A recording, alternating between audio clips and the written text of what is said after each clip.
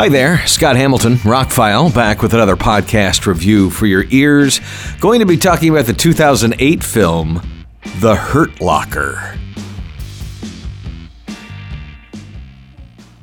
Now, I haven't seen this movie in about a decade, and it recently came out at Best Buy in 4K for the first time. And I have a little story about the Steelbook, but that's another thing I'll get to. The short version of this, if you've never seen the movie, it was nominated for 9 Academy Awards. It won Best Picture. It won Best Director, the first female director. Its early roles for Jeremy Renner and Anthony Mackie, plus big stars like Guy Pearce and Ralph Fiennes and David Morse. Even Evangeline Lilly is in this film. And Catherine Bigelow, who directed Near Dark, Point Break, and a few other movies. Strange Days directed this movie. So if you haven't seen it, you need to see this movie. And I highly recommend the 4K. That would be the short version. Now let's get into it. The little story I have, back in 2009, 2010 or whatever, when the movie was coming out on Blu-ray. Blu-ray was early at the time, and they were just starting to dabble with steelbooks. And I've always surmised that the company, either Lionsgate or Best Buy, were trying to use up the last of the DVD steelbooks. A few DVDs back in the day, before Blu-rays came out in steelbooks. I remember Highlander was one. And then some of the first Blu-rays that were offered as Best Buy exclusive steelbooks, and there's 2 that I own. Hurt Locker was one of them, and the other one was The Safe House, I believe, with Ryan Reynolds and Denzel Washington. Both of those are in steelbooks, but they're long box steelbooks, like a DVD case size instead of Blu-ray case. And literally 99% of every other steelbook I own is Blu-ray sized.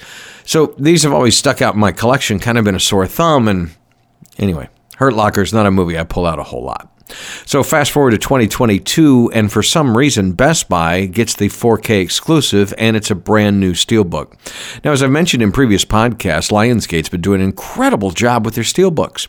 Ever since about, I think, Ghost in the Shell, the U.S. remake, they also released the anime. They've been releasing very nice, well-done steelbooks with original art and slipcovers. Now, most steelbooks before now here in the U.S. didn't come with slipcovers unless they were a Mondo steelbook, which is a specific line created by Mondo Comics, or Mondo Art. So when I first saw these, I mean, the steelbooks are so nice, it's almost enticed me to buy movies that I didn't really like the latest Saw movie. It's a really nice steelbook, but I didn't really like the movie a whole lot. And a few others. But anyway, usually those are, when they come out at the very same time as the regular 4K, and you have a choice. And usually steelbooks are the same price, or about $5 more.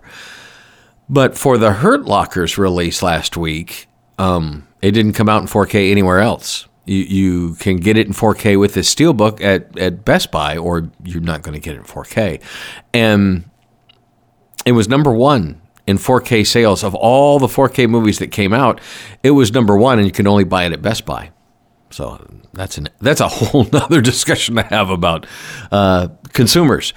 But anyway, I remember this movie. I remember it winning the award. I remember having to buy the Blu-ray. It was one of those Blu-rays you had to have back in the day because it had great sound. And it was filmed in 16 millimeter instead of 35 millimeter. So they wanted to create a documentary kind of grainy, you're there feel to the film. And I think they achieved that very well. So you wouldn't think it would look great on 4K, but it does. It's a very solid picture. The nighttime scenes are pretty grainy, but the daytime ones are not actually. Colors are very solid, and the Dolby Atmos soundtrack, what an upgrade. It got really high marks back in the day on Blu-ray, and 4K, they've upped to Atmos, and I apologize to my neighbors tonight. It was really loud. A lot of deep bass stuff. Well, if you don't know what the movie's about, it takes place in the Iraq War with a bomb disposal unit. They have to find these booby traps and stuff that are left in the middle of the street or on the side of the streets. Anyway, it's a very nail-biting, intense experience. It is one of the first times I remember seeing Jeremy Renner, but I looked up his list of credits, and I had seen him in a few other things. He had been acting 8, 9, 10 years by the time he made this movie, and this was 2 years before he would show up in Thor as basically a cameo as Hawkeye. We didn't even know we were getting a real Hawkeye at that point in time. He also, the same year that he appeared in Thor, appeared in Mission Impossible Ghost Recon, or Ghost whatever it was called. And man, he must have got a better agent because, well, I guess it was being in an Academy Award-winning film. He got better roles after this. But yeah, so this was an early role for him and a very early role for Anthony Mackie, who wouldn't join the Marvel Universe for another 4 or 5 years. Like I said, there's some other big actors in it. They're not in it as much, and I don't want to give away too many things. I'm talking about a movie that's over a decade old, so you should have seen it by now. But some of these actors are in the movie to make you, believe that anybody could be taken out at any time during the film. I don't know if Marvel casting had seen this movie, and that's why they wanted to put Jeremy Renner and Anthony Mackie together in scenes in some of the Marvel movies and the TV series and that kind of thing. But man, they've got chemistry. They work really well, and especially because they don't get along in the beginning of the film. This is one of the best war movies ever made. I didn't appreciate it as much then as I appreciate it now. Right up there with 1917 and some more recent movies. It just gives you that you're there kind of feel. And it's nail-biting stuff, the way these people have to, time-sensitive action to disarm bombs before everybody explodes. It's a great movie, so I won't go on and on about it. You should know. I mean, it's 97% on Rotten Tomatoes. It was 9 Academy Award nominations, 1, 2 at least, and was made for like $10, $15 million and grossed $50 million, 49 point something.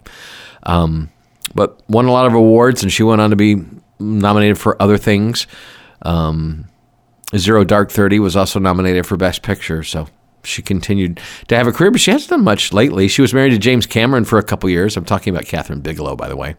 If you've never seen Near Dark, it's available on Blu-ray, and hopefully one day it gets a 4K release. It's a weird, gritty vampire movie, but that showed me a lot of promise at her as a filmmaker, and she made Point Break next, which most people are shocked when they find out Point Break was directed by a woman because it's a great action movie, but she's got an eye for action, and obviously if she was married to James Cameron for a couple years, she probably picked up a few tips and pointers. But The Hurt Locker, man, what an upgrade. It's not going to blow you away like I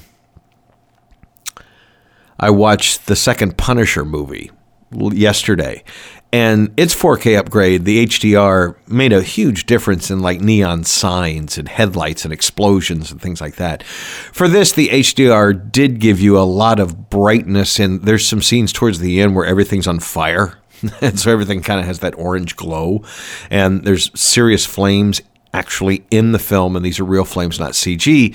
So they're bright, and that when I have to squint at the TV because things are too bright, like when they're in the desert and the sun hits it, that's good use of HDR, giving you the brightness and the contrast that you should get on today's 4K televisions with HDR and all the other goodies that come along with it. So Dolby Vision gets a thumbs up. The Dolby Atmos soundtrack gets a thumbs up. It's a great upgrade. It's a really cool steelbook. The artwork is nice with the slipcover and everything. It's all in all, I'm glad I revisited this movie. It's been a while since I've seen it, and it's going to be one of the pride of my collection now. It's what a great film, and what great early performances from Jeremy Renner and Anthony Mackie and everybody in the movie, but those two just standout film and Best Picture of the year. So what more can you say about it? Check it out if you have the 4K setup to completely enjoy all that it holds. It's available at Best Buy right now for under $20. So grab it while you can, but it's limited edition. It will be gone soon. I'm Scott Hamilton. I'm Rockfile. My links are below. Thanks for checking out the podcast. I'm going to wrap things up. I'll catch you on the next one.